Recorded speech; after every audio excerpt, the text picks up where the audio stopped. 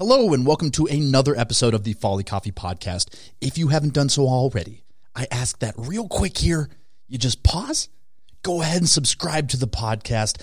And if you've liked any of the previous episodes or this episode, please give us that 5-star rating. It helps us greatly. Thank you and enjoy this episode. Hey, this is Rob. This is episode 78 of the Folly Coffee Podcast. Let's get it brewing.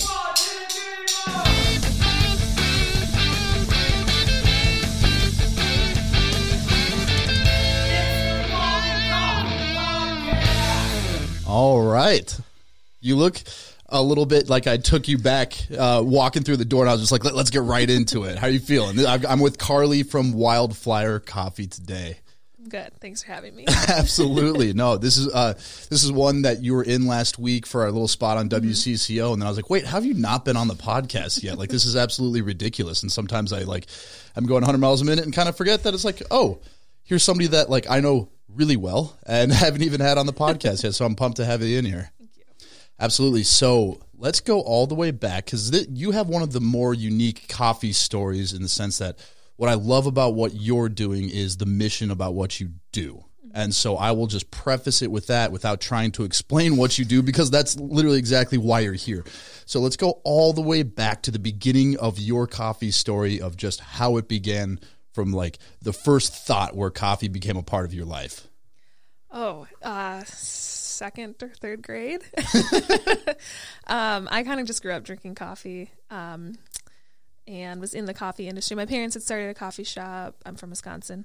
So I kind of grew up like in cafes and just around coffee and worked as a barista for 10 years myself in high school and college and just fell in love with it through that. So, yeah, that's a coffee piece. Yeah, working as a barista, obviously the mission is the big part of Wildflyer. So at what point did the world of coffee begin to merge with your like mission-driven work that you were doing? So I'll say I started to view coffee as something more. So my mom passed away when I was 19. And at her funeral, everyone's stories were just revolving around the coffee shop. And I think I started to see it as more than like a beverage, but especially in the cafe setting, just the community it can create and how you can use that to like love people well and bring people into something bigger than themselves. So that's when I started thinking like, how can I use coffee for something else? And then I went to college and majored in social work and kind of found myself working in the homelessness world, specifically with youth. And probably in 2014 really solidified that employment was a huge barrier for young people in leaving homelessness. And there was just a resource gap in helping cultivate skills. And so I kind of thought, how can I combine a way to teach young people the skills they need to maintain employment and leave homelessness with coffee? And so that's kind of what we started doing at Wildflyer. Right, and that's the unique aspect of Wildflyer is that I think a lot of you see a lot of companies these days have the thing that, we donate X amount back to this cause. And that is obviously like something we're trying to do. It's something that I do think is a great thing that all businesses should be considering when they are doing business. But you had the unique approach of not only do we want that to obviously be a part of it, but how do we empower the youth to have these skills to be able to not only like just donate money, here's a Band-Aid on just like a temporary situation versus give you skills to be able to go out into the world and like hopefully find employment not only just at Wildflyer, but afterwards as well. So what were your first steps when you decided that this is kind of like, this is the approach I want to take is have something based in coffee that is driven towards empowering the youth to be able to find the skills to fight homelessness? Yeah. Well, so like you're saying, Rob, like I knew that I wanted whatever we did to be a hands-on training, because there are a lot of people that donate or give back, and that's obviously really important too, but there's definitely kind of a gap in like just teaching youth how to work and cultivate those skills. So I knew that kind of going with like the cafe direction would make sense, just to get youth in the customer service sphere of life. So the first thing I did was write a really embarrassing business plan. But I still have it, and I would never let anyone see it. But it was, you got to just start somewhere. So I did that, and then I ended up taking a small business class and met the woman who became our treasurer, and she had recommended that we start with a coffee cart, which was really wise to just start small. So in 2017, myself and my business partner launched as just a really small cart at farmers markets, just doing black coffee and cold brew. And then we employed 4 youth that summer doing that. So that was it was really daunting to go from having this idea of, okay, I'm going to start a coffee shop to employ youth experiencing homelessness, to get from that idea to an actual shop. And so I'm glad we started just to start with the cart, and it kind of gave us an opportunity to practice and grow at a better pace. What types of things were offered? Because obviously, the nonprofit side and the businesses that are geared towards missions are going to be classified differently from your just traditional businesses. What was it like going to the state with this plan, or even just getting licensed as just a cart at the time? What was that like going to the state, and how did it differ, do you think, from just a more traditional business? So I'll say, I think it was a hard concept for people to understand. I think the field of social enterprise is newer and growing, and I think we're starting to get it more. But on the business side, I think a lot of people don't understand why we're a nonprofit, and then from the nonprofit side, people don't necessarily understand the earned income piece of our model. So the state was fine. I mean, everyone that started a business knows that the permitting process and just all of that it's messy, and it seems like it should be easier than it is, but it's not. But I would say filing for our 501c3 and really pushing that we are a nonprofit was challenging for people to understand, why would we need to be a nonprofit or fundraise if we're a business and making money, which is kind of something we're continuing to clarify for people is why are we that way? And And when someone asks, just out of curiosity, if I came to you with that, I'm I don't get it. Why do you have it built this way? Mm-hmm. Why did you decide to do it this way, like you're doing it? What's the kind of answer you provide to someone? So kind of the one sentence summary is just that our bottom line is youth served, and being a nonprofit kind of gives us the latitude to make decisions that don't make money or actually cost us money. So it really was about where is our priority, and when push comes to shove, are we going to focus on profit, or are we going to focus on our young people? And for us, it's just all about the training. So we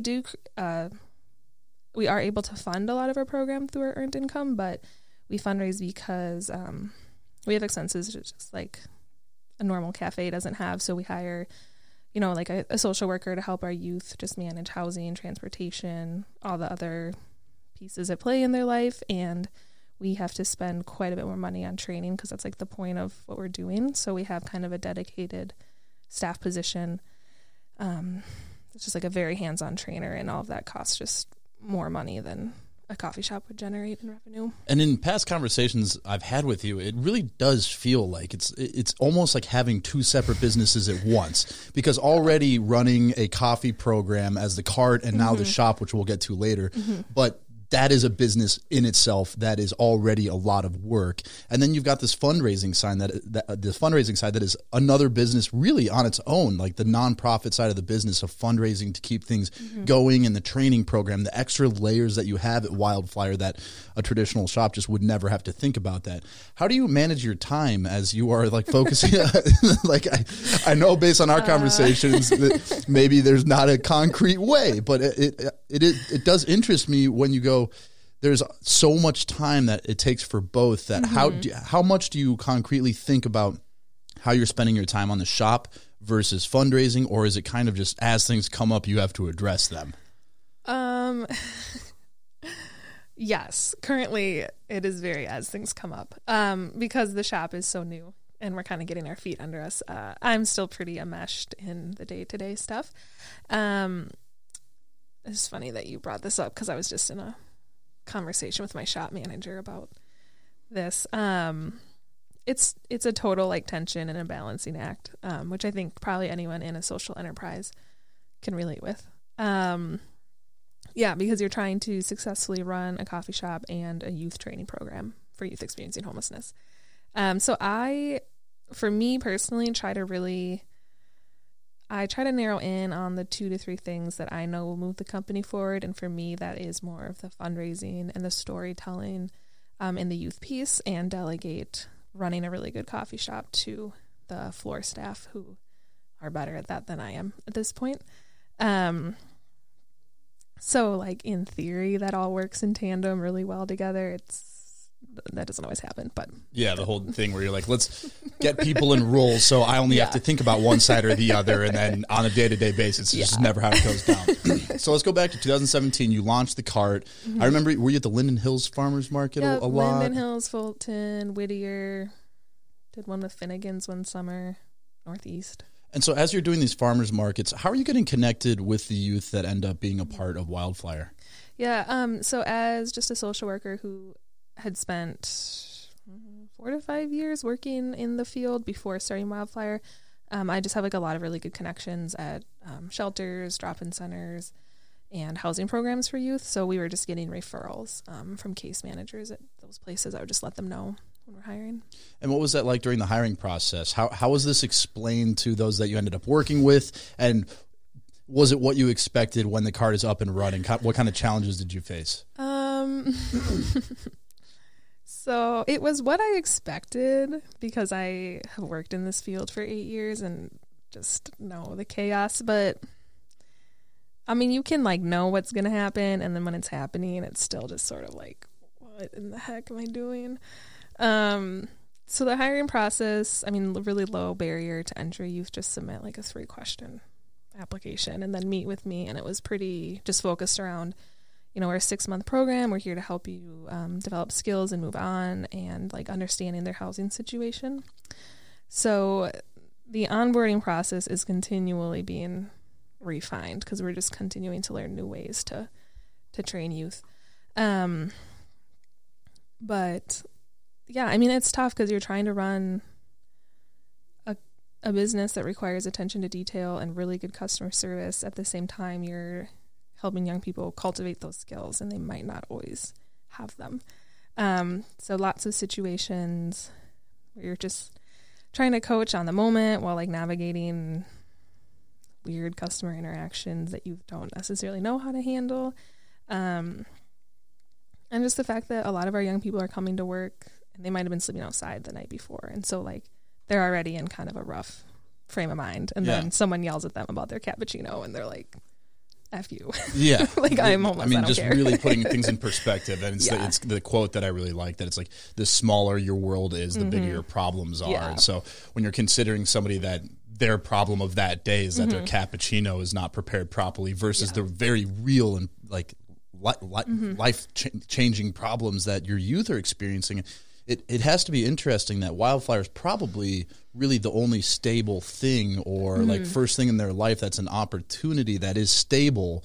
And to go from such a place of instability and not knowing on a day-to-day basis versus having this probably has to be a pretty difficult transition for a lot of the people you work with. Is that something that you've experienced, or how is it for a lot of people having this thing of stability, maybe never having experienced that in their life? Yeah. I mean, I'll say I feel like I can say this confidence that our youth love it and value it and know that they have like kind of this place that is maybe the safest place they've been in a long time, where has people that care about them. I think that since our youth are coming from so much instability, just the idea of maintaining a work schedule and kind of that structure it puts into place is really hard.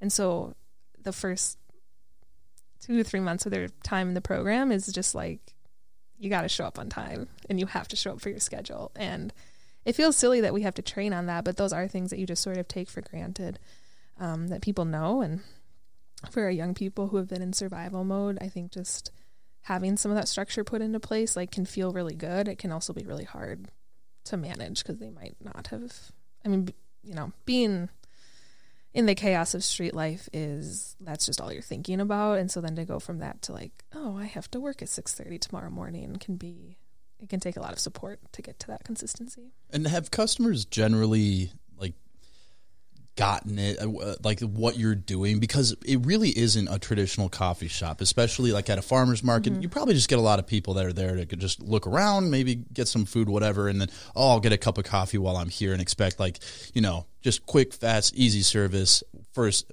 when you're over here literally like on this mission and you're working hard to just provide stability, how is that interaction between customers that are used to a more traditional coffee experience to those not only with no experience in the coffee industry, but really what you're doing is like probably first work experience ever? Mm-hmm. Yeah, some of those super basic soft skills. I would say for the most part, customers get it, and I think people that don't get it or don't want to get it don't come back, and that's okay. I kind of had to accept that Wildflyer probably isn't for everyone. And just like to preface that, like 90%, probably 95% of interactions are fine. Like our youth are great and they try really hard. There are some things that don't go super awesome, and that's just life.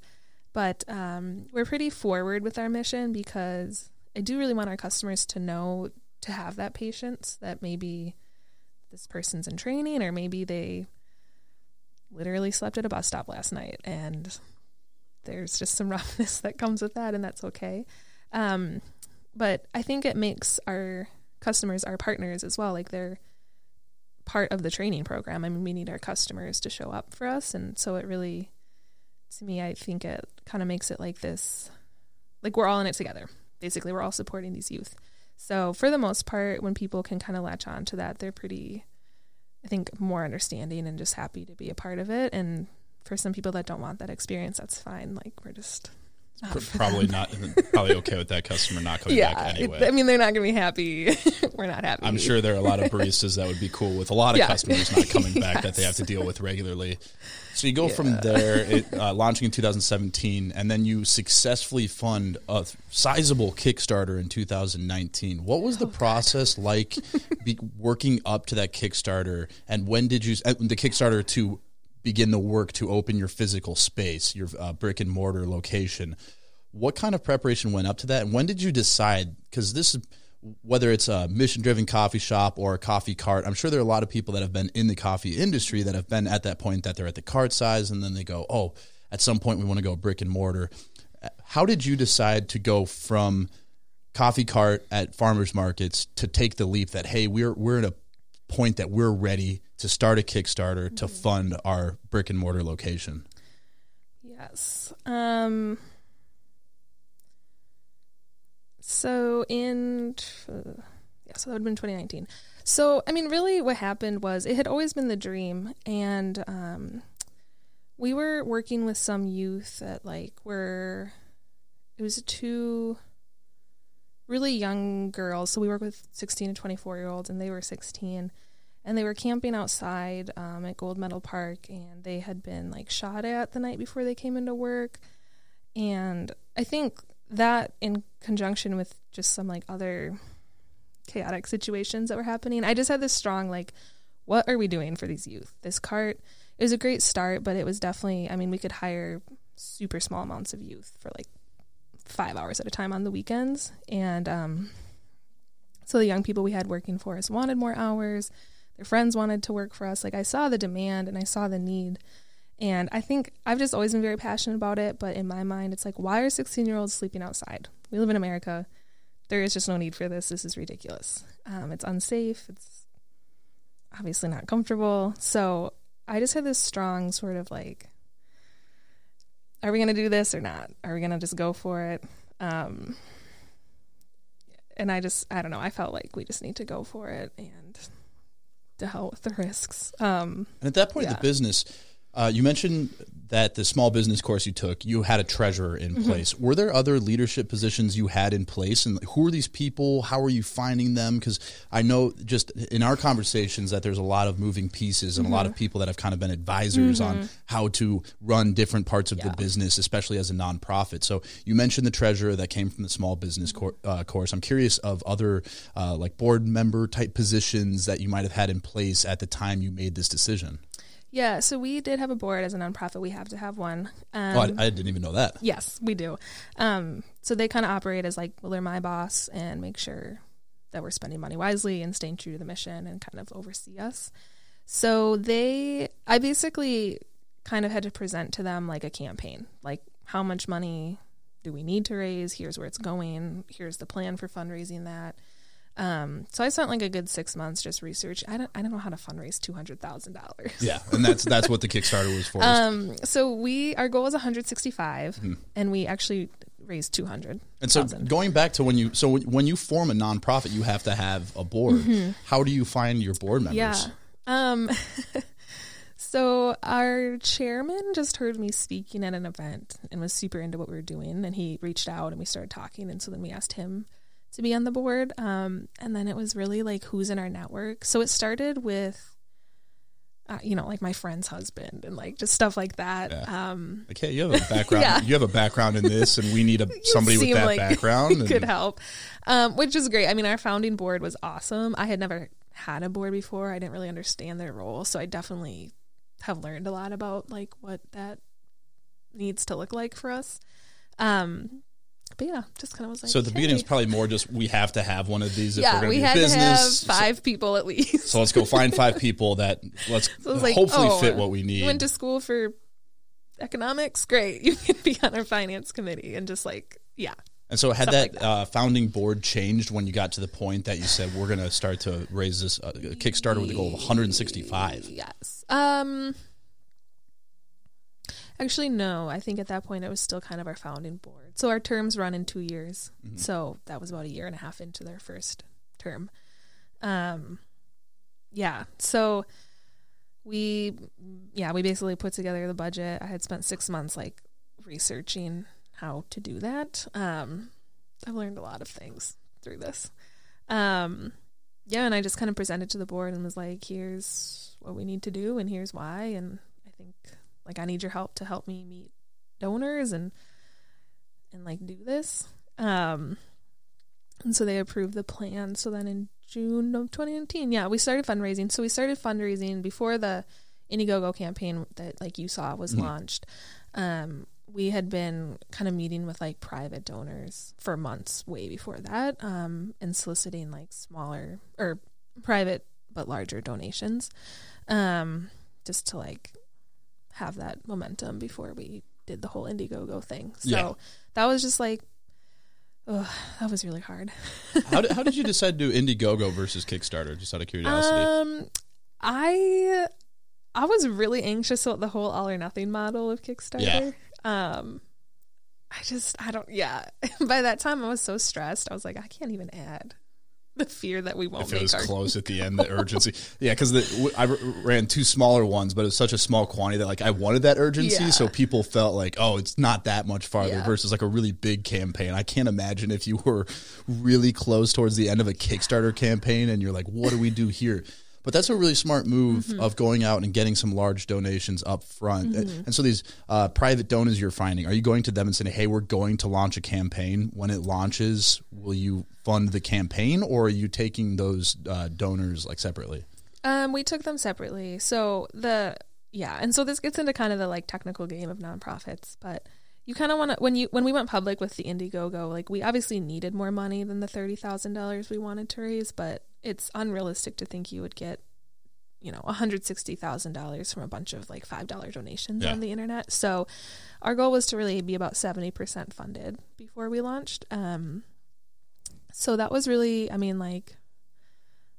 made Excel spreadsheets of everyone we knew and like emailed, and was like, can you give us some money for this? And then kind of started working out from there and trying to network with connections. Obviously, I had to get out of my network. I'm a social worker. None of my friends had money. Like, I don't know anyone with money.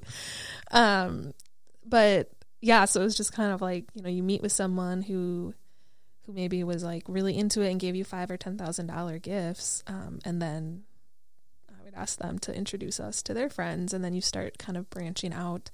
And then we met there's like 2 or 3 donors who really funded the endeavor. Yeah. And as you're going, is that how it happened? Is just kind of this word of mouth networking that you meet with this person? Hey, you should meet with this person that I know. They might be into it too. And that's how you ended up finding these people that are doing these private donations to it? Yeah.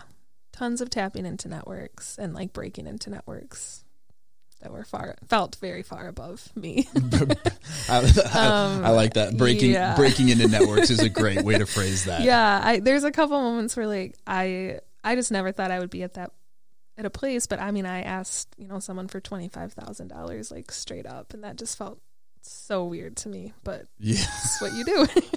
Well, and I like that phrase of breaking into networks, because like there are these moments where, like, whether it's business, whether it's nonprofit, that you do go, I feel like I shouldn't be here right now. I shouldn't be in this meeting. I feel like I shouldn't be in this room right now. And you have to kind of sit back and be like, well, why is this person willing to meet with me? And I think about Wildflyer, and I've already referenced this a couple times, but you go, there's mission is a part of what we do, but really it's so many of them out there where you go, this is clearly a marketing thing that you go, this will play well with the consumer if we do so and so. And then you hear business analysts breaking it down. The return on investment of giving back X amount % should benefit us with more customer loyalty, versus what you're doing is just firmly rooted in the mission that the entire business really is to empower youth through job training. It's everything you do. And so I would imagine that this word of mouth and going out and meeting with potential donors is more effective than like someone trying to go out and privately fund a business. Like, because then it's just about the dollars, versus what you're doing is the reason we want this shop is because then we have more hours to give, we have more roles to give, and we have more opportunities for people that doing. And to go back to what you were saying about, and this is kind of an important point, is that the people that were working for us and with us were asking for more hours, and their friends were asking for hours. And that's an important point, because if turnover was constant and if people didn't want more hours, then this probably wouldn't work, because whether it's the training you're giving or the concept or just the job itself was completely unwanted, it wouldn't work. But the fact that you can go out and be like, hey, we have people working for us that want more hours, that need more hours, and also their friends that are experiencing the same thing are looking for more hours. It's like a really compelling story. And so I'd imagine in these networking things, like, they're not really thinking about like, is this money going towards something that's going to work? It's more like, okay, we need to find other people that can help with this. And I imagine that built up a lot of the momentum. Yeah. And so I remember being at the launch party at Dogwood on East, which seems like a not even, I can't even phrase it in like a sense of time ago. I feel like it was like an alternate reality that we used to live in. But the latte art throwdown launch party at Dogwood East Lake, which was packed out, which doesn't exist anymore. But the enthusiasm behind it and the amount of people that showed up was really exciting. And was that the launch of the Indiegogo? And how did the momentum continue after that party? What did you do to kind of continue to push the awareness behind the Indiegogo, which would be the final piece to the funds to the cafe? Yeah. So someday I want to write like a blog about doing an Indiegogo. I learned a lot. We did 6 or 7 events throughout the course of the Indiegogo, because with those you have to work so hard to keep momentum up. So the first 2 days, I mean, we fundraised, I think, 2/3 of our goal. Our goal is 30,000, and I think we hit like two-thirds of that by day 2 or 3, which is about par for the course. You get a lot of momentum right away. And so we had the latte art throwdown, the concert the next night. There was we got featured on the front page of Indiegogo. Like, there was just a lot of excitement. And then to keep that going, we had different kinds of events, basically wherever we kind of had like a core group of people who would come. So we did some in Wisconsin, where I went to college, one in the Duluth Superior area. I kind of felt like we were just like on the road for a month, getting as many people together as possible to hear about it, see the Indiegogo campaign video, donate, and then share it.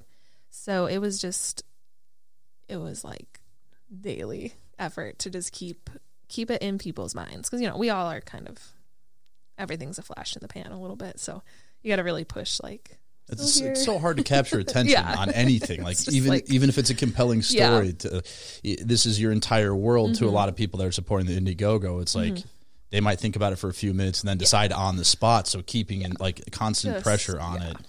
And that's and that's important to note too, that like the way these campaigns are done is like if you can come out of the gate hot, then Indiegogo is going to put you on the front page because there's so much momentum behind it. And if it's similar to Kickstarter, it's a big part of what it does. And then, like you said, it just drops off so dramatically. The people who are interested in it are probably going to look at it the first day. They're probably already engaged with what you're doing. So when it launches, they're going to be like, yes or no, and probably aren't going to change their mind later. If they're excited about it, they're going to go on the spot. And so as days go on, you're finding people that you either are not engaged with your business at all, they're less engaged, or someone that like maybe already looked and decided this isn't something I want to back for whatever reason. And so it just gets harder and harder, like every dollar to get towards that goal. Yeah. And I mean, a lot of what we did before we even launched, we had a certain amount of money pledged. Like we had been reaching out to everyone, like, can you donate? We launched privately in the morning with like our friends and family to get all their donations in, and then publicly launched at the Latte Art Throwdown, so that when we went live, like, oh, there's already money there. Like people are already sharing it. It kind of creates everything with fundraising and business too. It's all kind of funny. You're just like behind the scenes. Like. Well, it's like, and it's funny because like most people probably know that about campaigns, and they're still like, it's still exciting. You still subconsciously want that like momentum, whether it's slightly manufactured or whether it's very real in the way that it happens. And so after you successfully fund the Indiegogo, obviously that was 2019. And then you're going, okay, we have the funds for our shop as we go into 2020. What are the next steps as you begin looking for a physical space for Wildflyer? Yeah. So that's where we had really great people on our side. So I'll just like give a little shout out. Dogwood Coffee, Dan was really influential. Greg Hoyt from Rustica, like those people really helped us figure out what are you looking for. Caleb from 5 Watt was awesome. Like just people that we could ask, what makes a cafe successful? What's the magic combination kind of? And so we kind of identified, like the 10 things we needed, and we have special considerations. It has to be in a place that our youth can get to because they all take public transportation. It has to be, safety was a just concern for me, wanting them to feel like safe coming to work. And then getting kind of that right niche of high enough income to support specialty coffee, but also people that maybe were like going back to what you're saying, like knew they maybe weren't getting the most high class experience at Wildflyer. I like you don't want to aim too high. I know what you're getting at. Trust me, I've worked in a shop that I will just tell you straight up, it wouldn't work. That you just go, okay, I understand you're here for the absolute best service, and even if I provide perfect service, you're still going to find something wrong with it. Probably not the neighborhoods you want to target. So I totally know what you're getting at. So I kind of had to go through like who was going to be the Wildflyer customer, and just had smarter people helping us with that. So as you're picking the brains of these people who are like really skilled, they have really successful cafes, what are some of the things you learned about what you should be looking for in a potential space? Location is obviously the big one. Things like going with location, like parking, just like making sure people can get there is really important. For our purposes, it was kind of interesting because maybe in a regular cafe, you would want a place that's like super busy all the time, but we kind of knew we maybe would have sort of a ceiling on like how busy we could be, just because of our youth and we didn't want to be in a position where we're like unable to really focus on them. So that's kind of like a weird difference, I think, for us is maybe some coffee companies. Yeah, versus like Starbucks who's using intense analytics. Or how can we pump out 500 lattes today? Efficiency. We know that there's like just inefficiency in how we do things. Like our business model is inherently kind of inefficient because of who we hire. So you also have to like match the location speed to that. So those are important things. I think like lighting the windows, that was kind of like a big one. How does it look inside? Income levels on neighborhoods and stuff. So yeah, learned a lot. So we started looking probably in December. The campaign wrapped up in November, end of October. We started looking pretty quickly. And then we had found a space in March, and then COVID hit. It's a really good month to find a space. I mean, I feel like we dodged a bullet. We were going to sign the lease like the week COVID hit. So actually, in terms of timing, it's probably about the best time you could find it in the year 2020. Yeah. I was like, whew, okay. So you're about to sign the lease. COVID goes down. And you go, let's just wait for this to ease up before we ink anything. It's going to be a 2-week lockdown. Let's see what that is. And then let's just let this 2 weeks go by and then discuss from there. I was so stupid. Looking back, I was just like, April will probably be fine. I don't think that's stupid. I think looking back, everybody would be like, April? That's 5 weeks from now. We'll be fine. Yeah. I was like, there's no way they're going to shut stuff down. Like, that's just not going to happen. And it was, obviously. That was a year ago. Yeah. Here we are. So, that was tough. It was just sort of like, oh, that's annoying. Like, we had a lot of I felt like we had a lot of excitement and momentum, and the place we had found had already been a coffee shop, so just like anytime you can save on the build out is really awesome. So the weeks just kind of keep going on, and then months. As this is happening, how are you operating as a business? Are you able to really do anything while this is going down, or how are you adapting while you're, in theory, you're waiting for this to ease up to sign the lease, and then that just doesn't happen. Yeah. The first 2 or 3 months, we do have an online store. So we were really pushing. We probably lost money, but that's okay. That's why we're a nonprofit.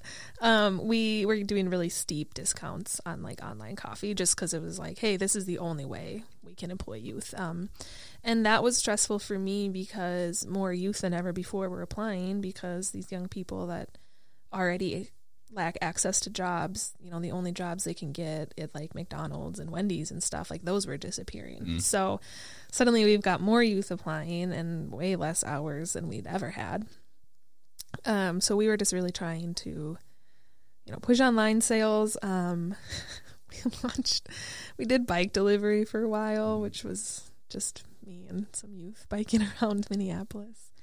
I think, and so that was in the spring, and kind of by midsummer, I think my board was like, hey, this just might not happen this year. And they really brought it back to the mission, right? We create employment for youth. And we sort of always said, like, we do that through coffee. So the coffee part is secondary. And so they were like, how can you create employment for youth in any other way? Like, the retail thing probably isn't going to happen this year. Which is cool. I was like, all right, I'll just invent a new business. That's fine. I don't know. Yeah, casual. Yeah, the thing that's been your business for 3 years. Let's just not do that for a little bit. I was a little bit like, all right, in a pandemic, let me just get to that.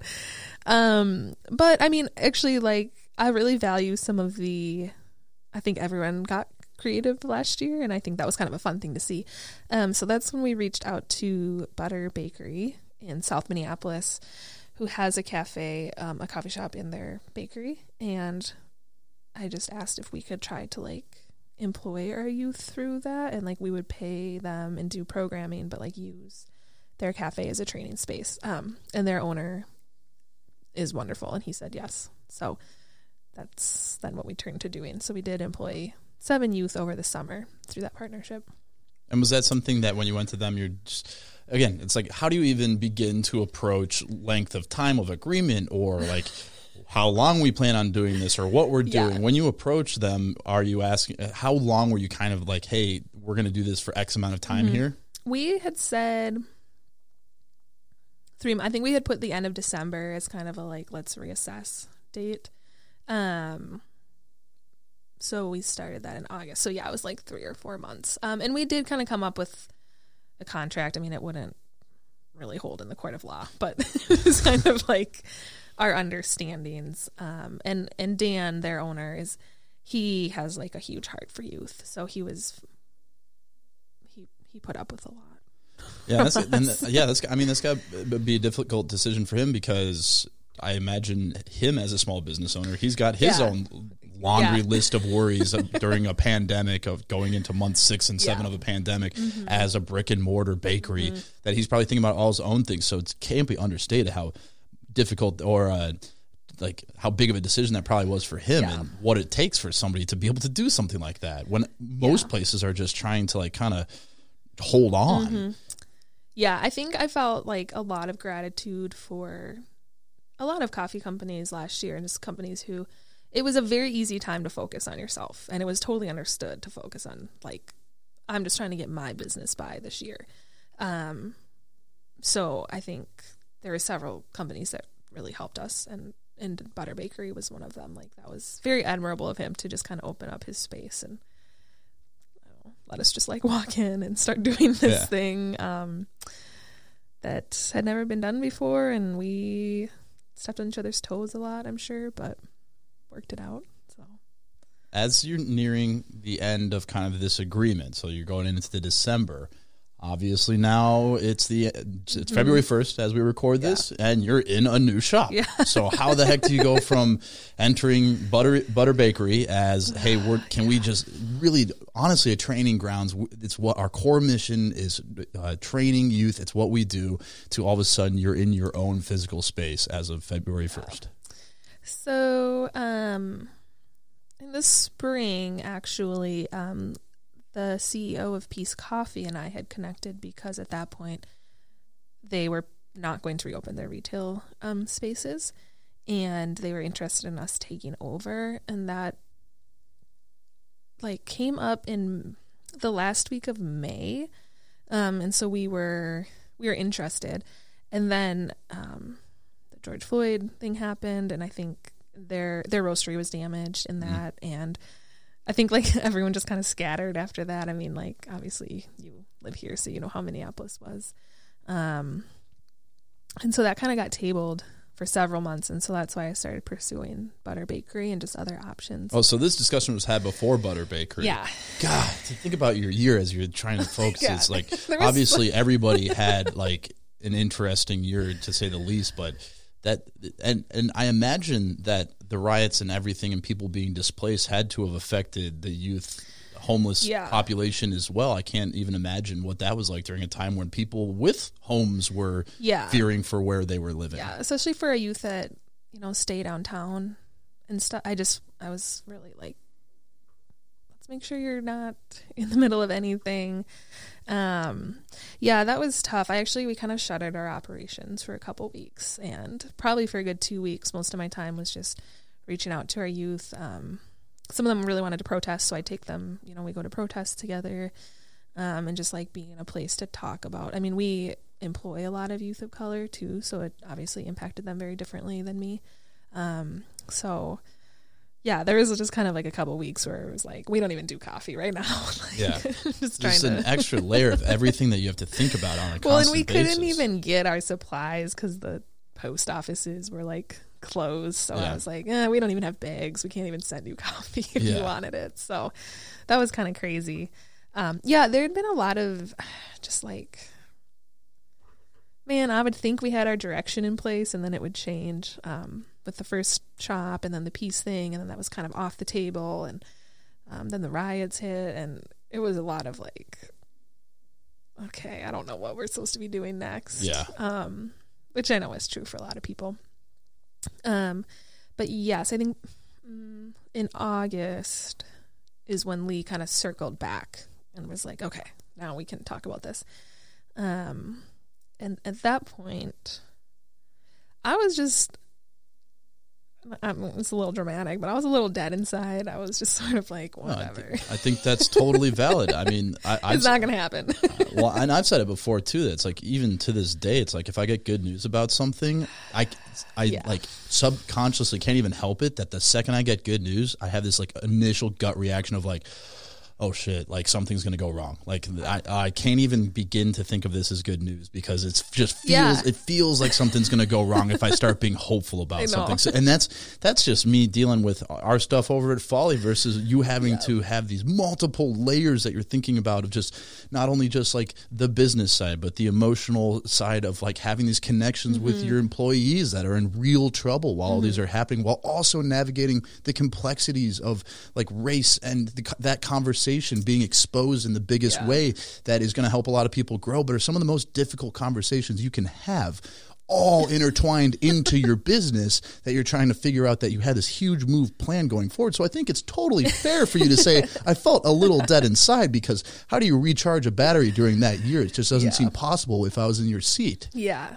So August, she circles back around in August. And how does that conversation start? Is it, hey, we're not going to be in the space anymore. Do you want to take over the lease, or is it like?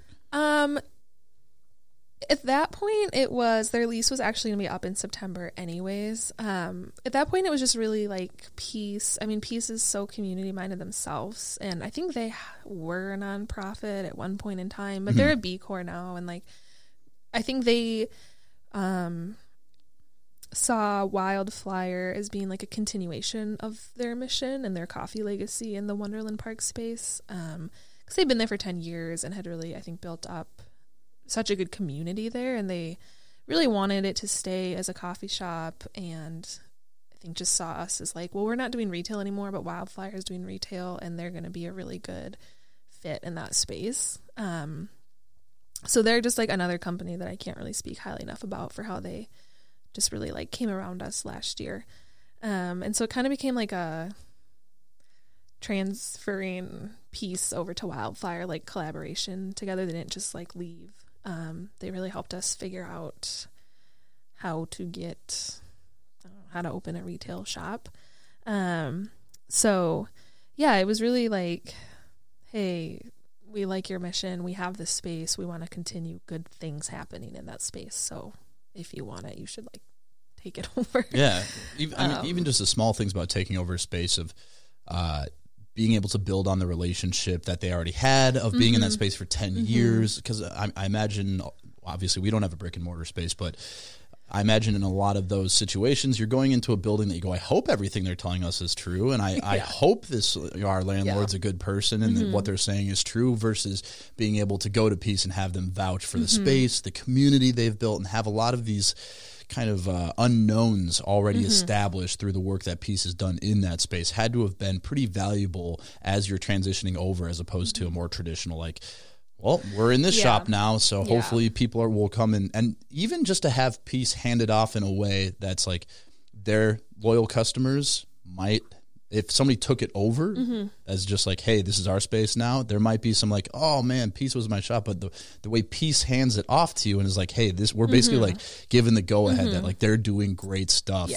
too. Yeah, I felt like they kind of like endorsed us. Exactly. Yeah, that's literally the word I was trying to think of. They gave you an endorsement that hey, we want them to take over this space. This wasn't like it could be a sad thing that, hey, this cafe that was here for 10 years, but they turned it into an endorsement and were able to promote what you're doing, which does take a lot of selflessness from the position of Peace as they're trying to shift around their business model to work with COVID. Yeah.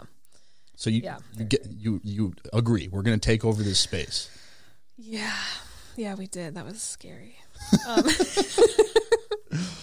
I don't know. I saw like flashbacks through your eyes. Yeah. It's just... You're like, I did do that, didn't I? Yeah. I still think about that sometimes, and I'm like, oh, man, we really did that.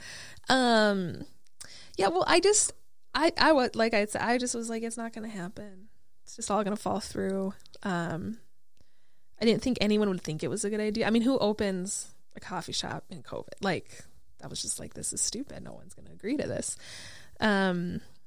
And then there was just one Friday where I'd kind of been doing my due diligence. I was like, I'll look at the space. I'll go through the routine. And then my executive committee on the board called me, and they were like, we think this is great. And I mean, our mission is youth employment, so I probably wouldn't open a coffee shop in a pandemic, but I would open a training program for youth experiencing homelessness. So I try to view it that way. Yeah, it was one day where Dan from Dogwood called me and he was like, I think this makes a lot of sense, which I don't know. I just was like, Dan would never agree. Like, he's a businessman. He probably sees the risks. Yeah. So he really, encouraged me, and Greg from Rustica, they all just called on the same day and they were like, you should do it. So then I started getting excited. I was like, okay, we're going to do it. And then I had to do landlord negotiations, which I just never want to do again. Stressful. I don't have the stomach for the ups and downs. I was going to say, this isn't why you got into it? That seems really fun. It was just like, I don't know. You probably had to negotiate contracts before. You just feel like it's going to fall apart. Not really. Okay. Don't do it. I rent everything. Like, I probably don't make as much money as I could just because I'm like, I shy away from anything even remotely close to that. It was really stressful. So we signed the lease and got the keys November 1st. And how quickly after getting the keys are you up and running? 5 weeks. And I remember, so tell the story because you told me this. Yeah, I wasn't going to say it, but 5 weeks. So, okay, that's fine. I guess you don't like sleeping either. But so I'm in the coffee industry. But tell me the story that you told me last week about. So you get news coverage, and you're like, "Well, we're not open yet." And you're like, "Well, we can't turn this down. Like, I guess we're just open now." Yeah, well, we had sort of like this soft little like friends and family thing planned for the first week, and then Care 11 caught wind of what we were doing and they wanted to come on a Sunday. We had sort of done like our first day with just like friends, and then we had decided we were going to close for a couple days, reassess, and then like really quietly reopen to the neighborhood. And then Care 11 on Tuesday was like, we're going to come at 5 tonight, and I was like, okay, I guess we're opening tomorrow, guys. Like, everyone in your places, please. Because, you can't turn down the media. Yeah. Yeah, there's opportunity. Yeah, it's one of those things that you go, well, you could still get the story and open up the following weekend. You're like, but they won't. The attention span of people, no. It has to be right then. Like, if you get a story, it has to be happening at that moment. And like, I've learned that the hard way, where you're like, oh shoot, we weren't going to do this for a couple days, and they're like, well, we only have this time slot. And then you have the reporter's attention, and you just kind of have to go for it. And of course, then they go for it, and then like then everyone else went for it too. So we had a lot of coverage, but it was okay because opening December 15th, we could have like 5 people in the store at a time. So it was almost like a built-in soft opening to open when we did. We might have opened a little too soon. Yeah. Well, and hopefully the way they described the story, people kind of like, did you feel that there was an awareness of what you were doing before people showed up, or was there still a lot of that education as people are walking through the doors? I think most people are aware. Like, as I was saying, we're very, very mission forward. It's like plastered on our wall, our mission statement. So I think people know, and if they don't know, it's not from lack of us trying. I probably talk about it too much. Not possible. But it's literally not possible. No, with marketing, you gotta say it over and over. I say the same thing over and over and over, and people are like, doesn't this message get worn out? I go, I cannot explain to you how many people have not interacted with it, because you can get in your own little world and you go, I've said this 100 times. I don't need to keep saying it. People know about it. And then you realize, you go, oh, no one knows about it. Like, the people in our world know about it, but and that can be a little bit daunting, but you go, that also means there's a ton of people that don't even know about this yet. And so like repeating that message over and over is so important, even though when you're the one delivering it, you're like, people must absolutely hate me right now because I'm just saying the same thing over and over. I know. I'm like, are people so sick of me saying like we create employment opportunities? But they probably don't. They don't remember it. Exactly. We all think that our business is the best thing in the word. And no one else does. You're like, and everyone's paying attention. Everyone, by the way, of course, looks at every Instagram post. Yep. People wake up and they go, "What is it?" I had a former guest, Zach Lyman, who does some of our digital marketing. He's also a stand-up comedian. And he was like, "No one wakes up and goes, I wonder what Target posted today." And I was like, that's such a good way to think about it. No one wakes up and goes, oh, I wonder what Folly is posting today. That it's like, nope. If they happen to come upon your scroll, you have to be like, this is what we do, because everybody will only remember one thing about what you do. And that's why I really like how you phrase that and it does add a layer of complication and challenge to your business, that you go, it really isn't that we're a coffee company first. It's that we are training youth first and coffee comes second. But you see when the pressure is applied to a business, what happens, that you have to make tough decisions. And because you had those priorities in line, it allowed you to continue what you were working towards, versus if you were kind of like, well, we're kind of a coffee shop and, you know, it's the coffee first, but also we're doing this. Then when those decisions come into play, the butter bakery thing would probably absolutely never happen if you're like, no, it has to be this. Yeah. And I think that's an important way, not only in the nonprofit and what you're doing, but in business, is you have to have your priority of like, what are our priorities of what we're focusing on. Yeah, that was really going back to why we became a nonprofit. Like I know a lot of people talk about wanting a double or triple bottom line, but I just feel like there is one thing that because there's going to be moments where you have to make decisions and something has to go. And I mean, we have that conversation all the time, just within our shop, even looking at like our labor percentage compared to sales. And the easiest way to fix that would be to not have 2 people on shift every day. But we have 2 people on shift every day because we want to employ our youth. So those are just decisions. Like I was saying, we just make decisions that are ineffective. Yeah. And for a traditional business model, don't make sense. And when you think about it from a marketing perspective, it's like if you were to go away from the nonprofit model, or if you started only focusing on the bottom line, then you're going to become more similar to every other business doing what you're doing. And that's where I'm like, well, if in any decision I make, I go, does this make us more different than the competition or more similar? If the answer is more similar, I go, we're not going to do that.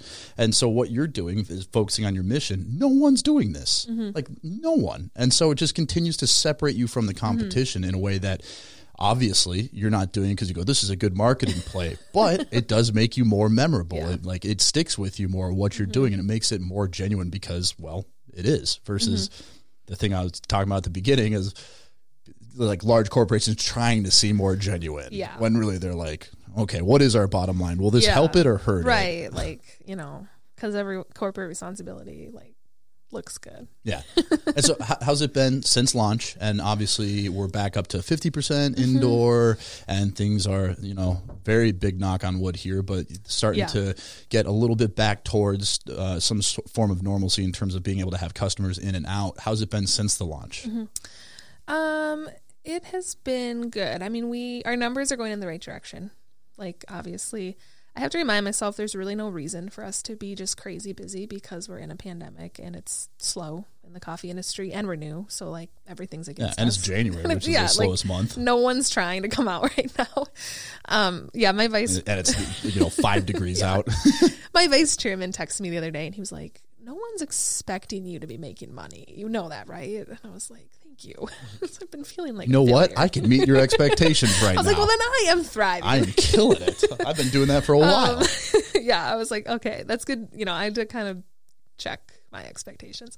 But no, it's going well. And I am really grateful for the slow start. I think we had a lot of things planned out in theory. And then once we started doing them, we were like, all right, that was a terrible idea. Never again.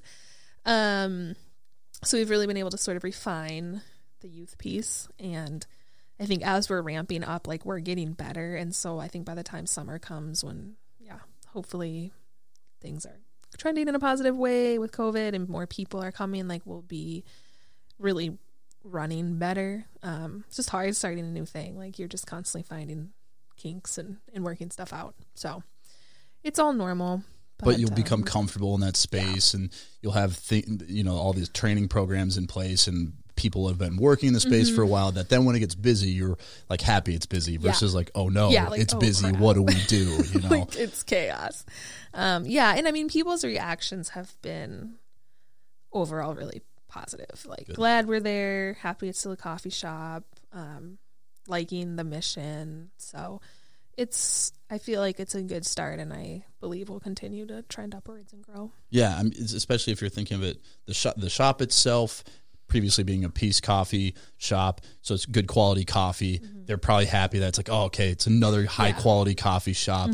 Peace customers may be drinking that coffee because they like what Peace is doing, and then you come in, you're like, well, we love what they're doing too. And so I imagine the transition of their existing customer base was fairly smooth, and then attracting new customers through just this shift in what the business is. So what would you like to plug? Is there obviously, so right now the shop in South Minneapolis is obviously a huge focus of what you're doing. Is the online store, after all that kind of crazy time, back up? Yep, the online store is back up. Still doing it. I mean, that piece of our business model makes a job for a young person. So that's still like exciting. Actually, one of our youth is graduating the training program and taking over production. So I think that's like our heart is to continue like elevating our youth experience. But yeah, I would say like the most important thing right now is just plugging the shop.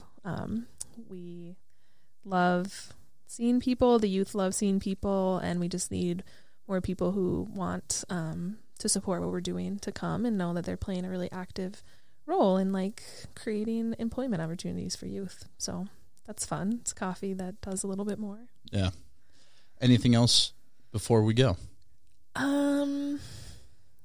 Not for us. I did realize that I forgot to mention 3 other coffee companies that were great. So I just wanted to thank you for donating coffee to us last year. We were doing outreach at the memorial site, and you donated coffee, SK donated coffee, and Bootstrap did as well. And just, again, during a time when like it would have been understandable to not. Just want to thank you guys for that. Yeah, no, that was a time where you got, well, if there's ever been a time where you're not looking at bottom line, it's like everything is like literally nothing is stable, and you're like, how can you think about bottom line when like the city's burning? It put a lot of things into perspective. Yeah. It really did, and that was kind of something that even we've changed about how we think about how we operate, and obviously we're more focused on the business. Like, hey, we still have to stay in business and grow, but even like the Minnesota Roasted we're doing right now is a great example that Jeff put together of like, hey, as a business, how can we continue to think about the community aspect of what we do?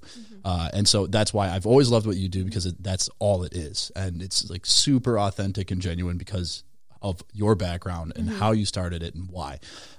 So I think I will end it there and end it like every other episode and say, have a nice day.